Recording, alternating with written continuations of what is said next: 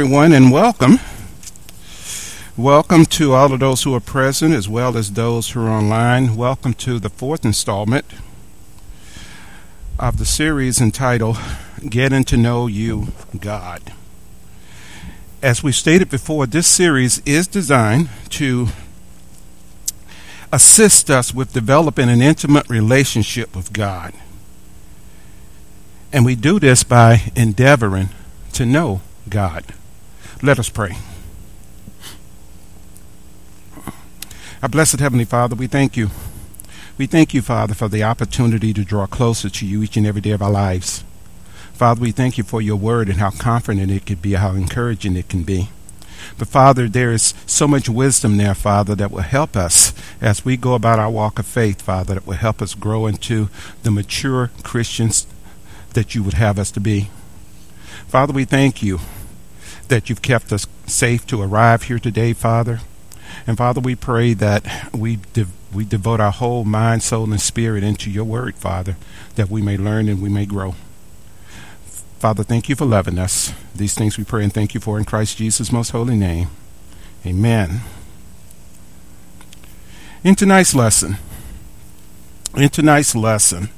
we will deal with the discouragement that one feels when they've prayed to God over and over and over again over a long period of time, and it seems that their prayers have gone unanswered, or they're actually saying, my prayers have gone unanswered. Have you ever wondered whether or not God is really listening? I know that we believe, right? We believe in our hearts that God is there. We know that God wants us to pray to him. But many times, or rather, how many times have you prayed and it seems like nothing happened? Nothing happened. James 5 and verse 16, the Bible reads, the effective prayer of a righteous man availeth much. But I ask you, doesn't it seem that sometimes our prayers, no matter how faithful we are, sometimes our prayers seem to go unanswered? No matter how righteous we are, sometimes it seems our prayers come back empty. For example, we pray. We pray to God fervently. We pray to God faithfully. We pray to him. And the person we are praying for dies anyway. The marriage that we are praying for falls apart anyway. We pray to God. And the company closes anyway. We pray to God. And the illness continues anyway. We pray to God and we ask for this direction. And God doesn't respond. And we go about our own business and make an incorrect decision or a poor decision. Make a mistake. When these things happen,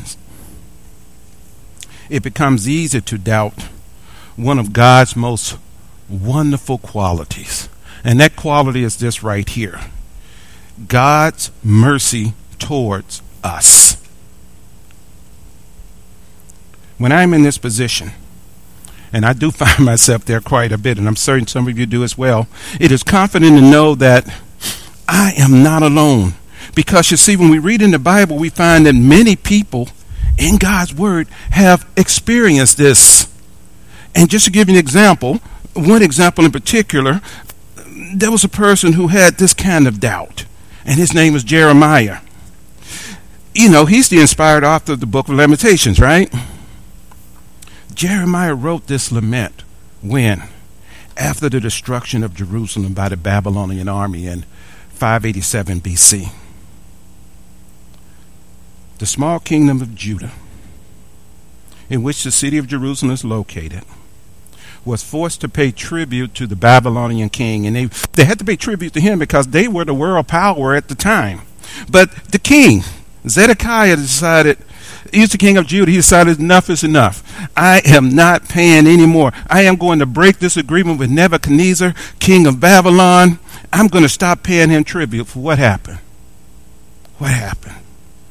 The Babylonians responded as you know they would in situations like that. They responded by surrounding the city, and for 18 months they held the city hostage, if you will. They did this because they knew it could starve out the inhabitants of Jerusalem and bring them into submission. And eventually they killed most of those who were remaining. They destroyed the temple, and they burned the city to the ground. In the book of Lamentations, what we have is Jeremiah. He describes the scenes, he describes the feelings, if you will, of the people during that siege. I want to take you to Lamentations chapter 1. Lamentations chapter 1, verses 1 through 3. The Bible there reads, "How lonely sits the city that was full of people. She has become like a widow who was once great among the nations. She who was a princess among the provinces has become a forced laborer. She weeps bitterly in the night, and her tears are on her cheeks. She has none to comfort her among all her lovers. All her friends have dealt treacherously with her. They have become like enemies. Judah has gone into exile under affliction and under harsh servitude. She dwells among the nations, but she has found no rest. All her pursuers have overtaken her in the midst of distress." In chapter 2 of Lamentations, Jeremiah describes God as the one who is doing this to Jerusalem. Why is this? Because in his mindset, God is allowing the enemies of Jerusalem, the enemies of Judah, to attack them. But not only that, to be successful in it. They have prayed for relief, but God has not answered. Lamentations 2, verse 1, the Bible reads, "How the Lord has covered the daughter of Zion with a cloud in his anger. He has cast from heaven to earth the glory of Israel and has not remembered his footstool in the day of his anger." In this and other chapters, what we find is that Jeremiah describes the terrible suffering experienced by the people. When we say terrible destruction, what's happening here? People are dying of starvation. Mothers are killing and eating their own children, as we see it chapter 4, verses 9 and 10. He also describes his own feelings about God because of the things that have happened in Jerusalem. In chapter 3, at verse 4, he talks about the physical suffering. In chapter 3, at verse 13, he talks about the emotional trauma that he's personally experienced. And in chapter 3, verses 16 through 18, he talks about the spiritual despair that he feels. And why is he feeling this? Because of what has taken place in Jerusalem.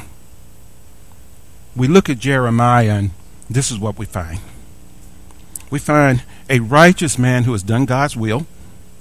We find a righteous man who believes, but not only that, he believes and has dedicated his life to serving the Lord. And now what has happened? What has happened now is this trouble. This trouble has come upon him. What trouble are we talking about? His people die in the streets in a horrible way. His nation is taken over and destroyed by ungodly people. His church, the temple, has been desecrated. His own body and emotions are put through intense suffering. All of this take place despite the prayers to the contrary, the prayers to God for assistance. But in the middle of this crisis, Jeremiah rises up. He rises up and he expresses his continued belief that in spite of the pit of suffering that he's going through at this time, at that very moment, his God is a God of mercy. His God is a God of love. In Lamentation chapter 3, verses 21 through 24, the Bible reads, Lamentations chapter 3, 21 through 24. This I recall to my mind, therefore I have hope. The Lord's loving kindness indeed never cease, for his compassions never fail. And we sing this song. They are new every morning. Great is your faithfulness. The Lord is my portion, saves my soul. Therefore I will have hope in him. Jeremiah is beaten, but he's not broken. Jeremiah is down, but he's not out. Why is this? Because he understood three things about God. He understood three things about God and his relationship with him in these troubles. And I say this right here to us, brethren. We can be like Jeremiah. Because you see, we too can be beaten but not broken. We too can be down and not out. Why? For the same reason that Jeremiah. Because I understand three things about God and his relationship with me in my time of troubles. Speaking for us individually.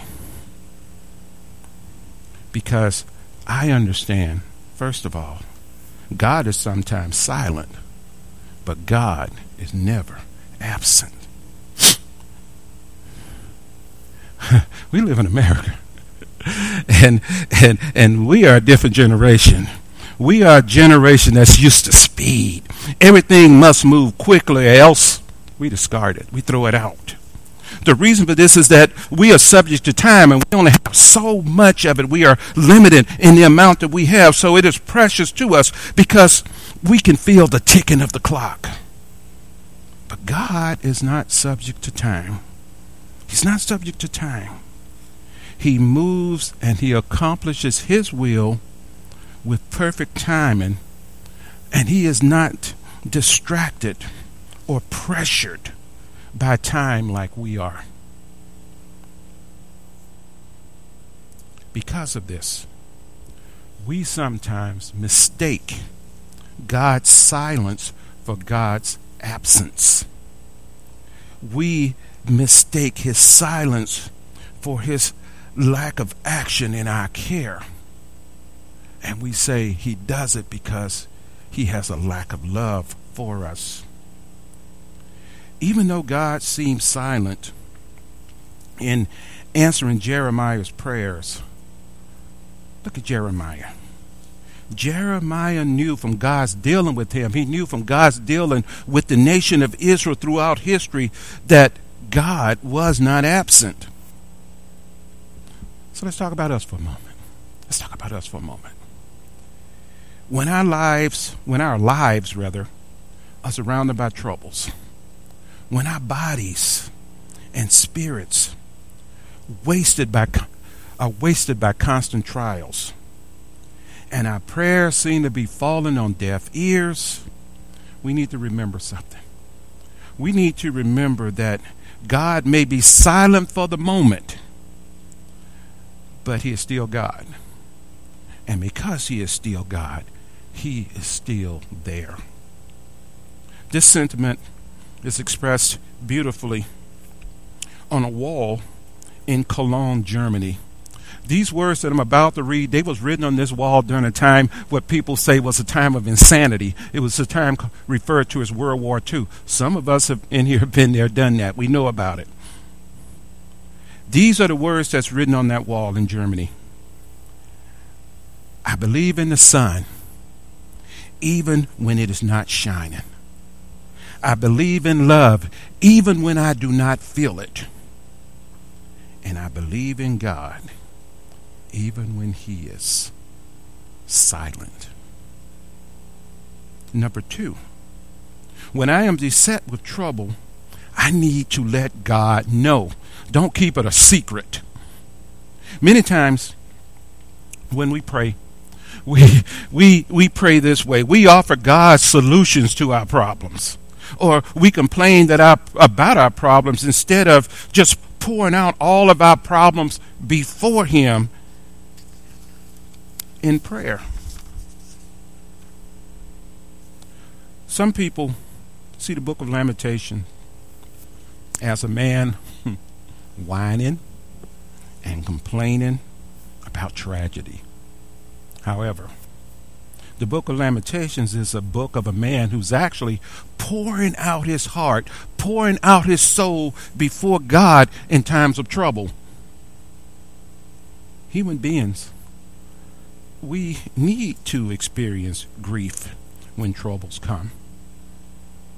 And part of that experience is the emptying out of our hearts and souls of the pain, of the frustration, of the anger, and the fear that is generated by tragedy.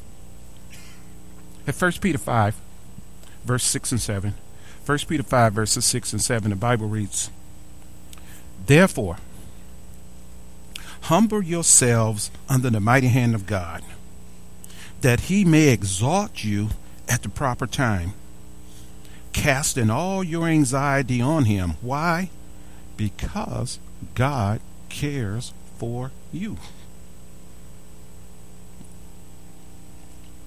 All of Jeremiah's weeping and review of his problems before God, and they did not change the situation. Notice I said they didn't change the situation. Well, what changed then? The man changed. Jeremiah changed. Same thing with us. We change. Once he got the hurt out, Jeremiah then was able to relate to God again. Through his Lamentations, he gained a clearer perspective, which enabled him to hope for a better tomorrow. When we find ourselves having those difficult times, are we hoping for a better tomorrow? Not like Annie, tomorrow is always a day away. No, really hoping for a better tomorrow. Hoping the next day, because of God, is going to be better than today. Do we have an expectation that this is even possible? When we hurt, do we let God know, when I hurt, I need to let God know? And we do it in prayer. Part of the healing process is produced through the action of emptying ourselves out of the details and feelings associated with the problem, and then doing something else, setting these down before a loving God, setting these down before a caring God and a merciful God. Number 3, I understand that God has a purpose. The people of Judah, we look back at that time, they were polluted by idols. They were polluted by corruption. And this stuff was leading them away from God. This was jeopardizing God's plan. Remember, God's plan was to one day bring Christ Jesus through the people of Judah. But these very people, what were they doing? They were being polluted by idols and corruption. God had to do something. Because you see, if they had continued in their idolatry, right, they would have eventually abandoned God's word. They would have abandoned the temple worship. And this was necessary to give meaning to the work that our Lord and Savior Christ Jesus would do when he came into this world. Their actions was risking not only their salvation, but the salvation of those who were coming after them, not just in the near future, but in the distant future. When I say the distant future, I'm talking about going back to then and all the way up to today. So God, had he not intervened, we in our generation, right, we would be lost as well. We would not have access to the hope that we have through our Lord and Savior Christ Jesus. Just think about that for a moment. The destruction and the exile of the Jewish people of that time, it accomplished actually several important things. Number one,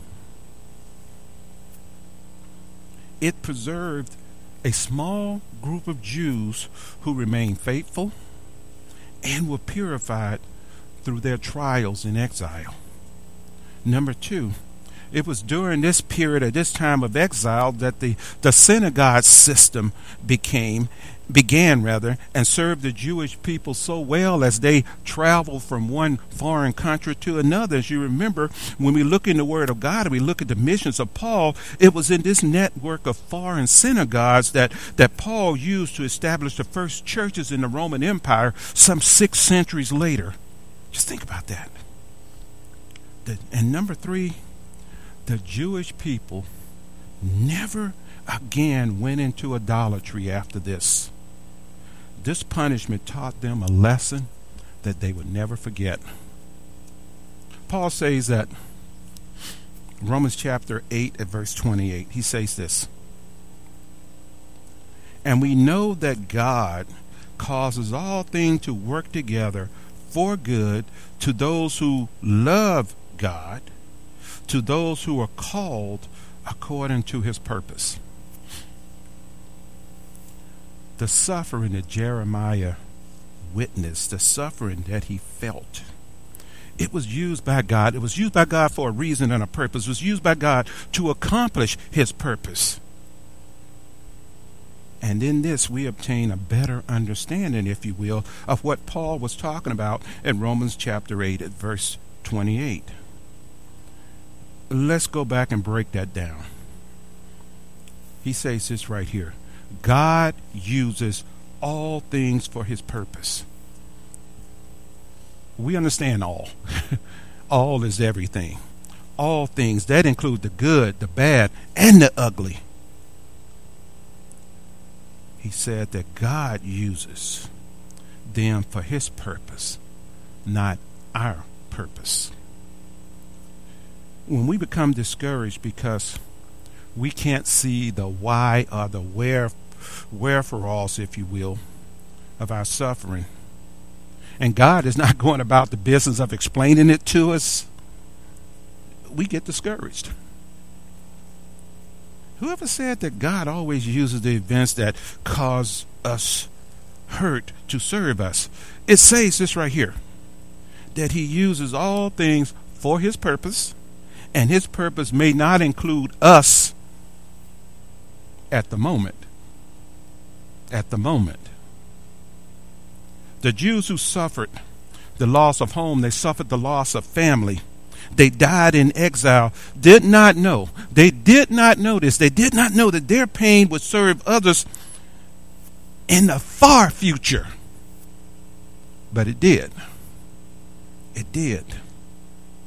Number three, all things are used for good, for his purpose, and in his good time. I think the problem is we want his purpose to serve us, and to serve us yesterday, right now, immediately. However, God may use something in one century to serve the good of someone else in another century, in another place, in another culture.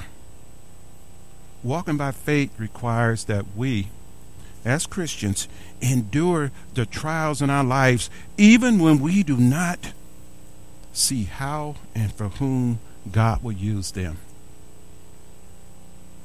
We just trust that he will. At Psalm chapter 56 at verse 8, Psalm 56 at verse 8, the Bible reads,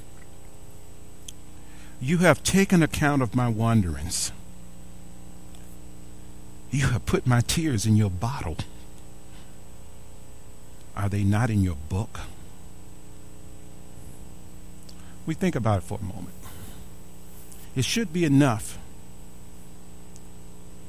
that I know that God has his plan, and that he weaves, if you will, every event, every intent of me, the good, the bad, and the ugly, he weaves it into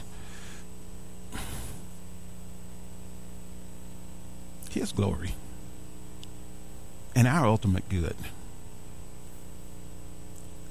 What is His glory and what is our ultimate good?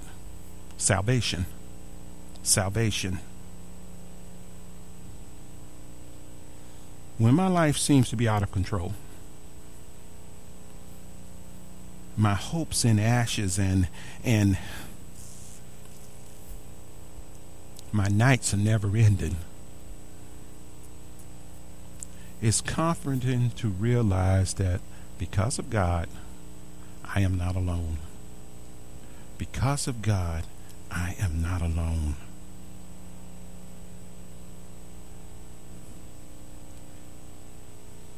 My life is not wasted. God can and will fit my life and all is good, all is bad, and all of His ugly into His purpose. In grief support classes, a facilitator always tell the group to not be surprised when trouble comes. And this is why he says that trouble always comes. You just don't know when it's going to come, but trouble always comes. Sometimes when trouble comes, it seems that all we have heard, all we have learned about God, and it does not ring true. Why? Because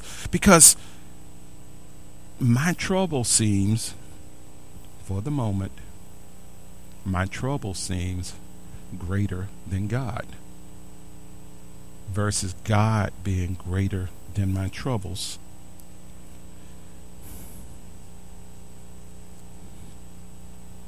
So what do we need to do? What do I need to do? Speaking individually, what do I need to do? I need to remember three things. I need to remember that God is sometimes silent, but God is never absent.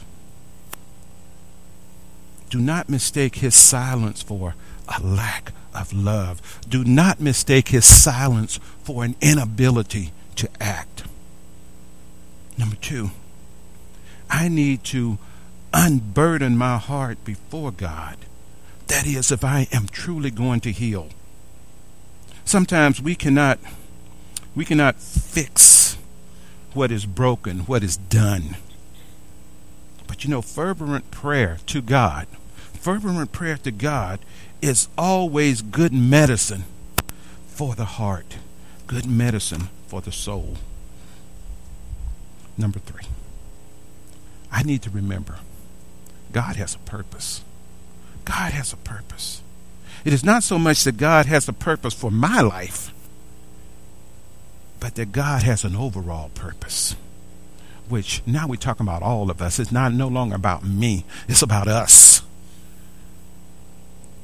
And your life, my life, will fit into His purpose if I offer it to Him in faith. So I encourage you, each and every one of you, including myself, I encourage you to keep trusting in God. I encourage you to keep praying to God. Even when you cannot hear, even when you cannot see Him working in your life, during those good, those bad, and those ugly times, keep trusting in God. It's easy during the good times, right? It's easy. During the bad times, it might be, it's doable. But during the ugly times, it's really hard. During the ugly times, it's really hard. Also, continuously offer the life that you have in whatever shape it's in, the good, the bad, and the ugly. Continue to offer that life, your life, my life, to God for His purpose. Now keep this in mind. God doesn't expect a perfect life. Keep this in mind. God already got that, remember? Jesus Christ, He got the perfect life that He needed, and it was the perfect life that He needed in order for us to have the hope that we have, to have the forgiveness that we have, to have the grace that we have.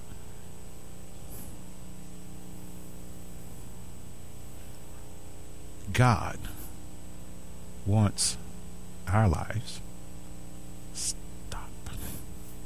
God wants my life in whatever condition it is in, the good, the bad, and the ugly, so that he can use it in a way that he sees fit. Now, this is your message tonight, but I got a question. Last week I asked this question. I kind of like left it out there. It was like rhetorical. But this one, I actually want to see what you guys think, because this is the fourth time I've asked this question.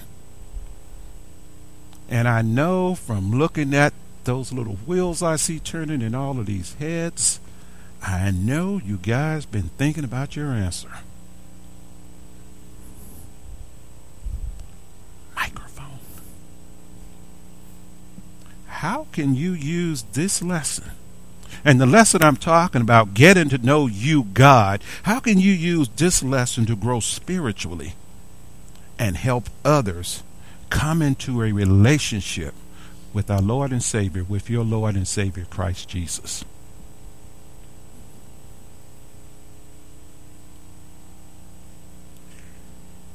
Well, we had a mic.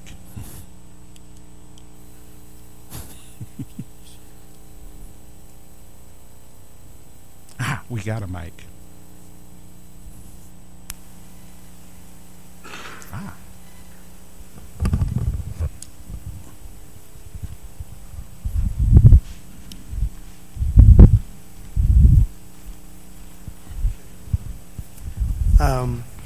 God is silent but never absent. I remember a long time ago we would try to argue the point that God did not wind the world up and let it go and say, just figure it out. And so the fact that God doesn't audibly speak to us, many people believe he's absent. But we have to remind ourselves that God promised to never leave us nor forsake us. Therefore, he's always with us, always listening, and already has it figured out. So thank you. Okay, thank you. Oh, I got it. Good exercise. Anyone else?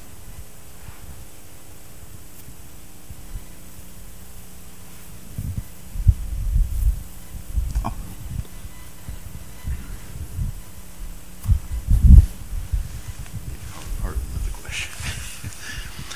One of the things that I find that about God, and that is God brings meaning and purpose to our lives. The meaning is that when the Holy Spirit, we're receptacle of the Holy Spirit holding that gives us meaning. And then, of course, in his scriptures, he gives us marching orders. Those marching orders is to secure other people to come in to also have the Holy Spirit. And and when you have meaning and purpose, then you have a full life that he promised us. I came that you might have life and have it to the full. Thank you. Anyone else?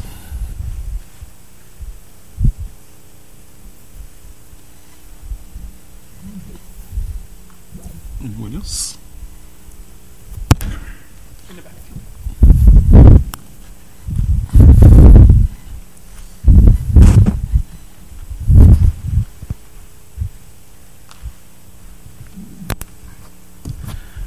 Just listening, I haven't been here for a lot of the previous ones, but based upon what we heard tonight, God is a God that wants to be connected to us as a people. And in that connection, there's people on the outside. As we have that connection and we learn to have that connection, there's people out in the world that have that void, looking for connections.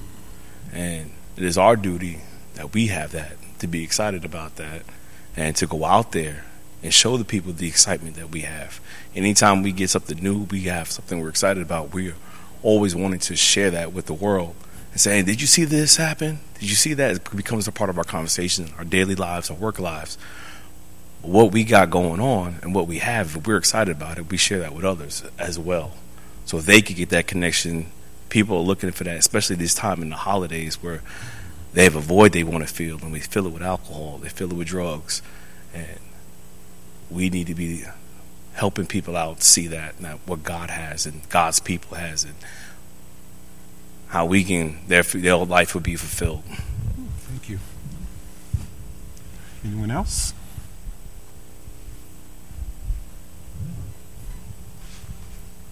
All right. So then, thank you all for being here tonight. Next Wednesday, Tony is going to do a different lesson, and I will come back the following Wednesday to finish up part 5 of this lesson.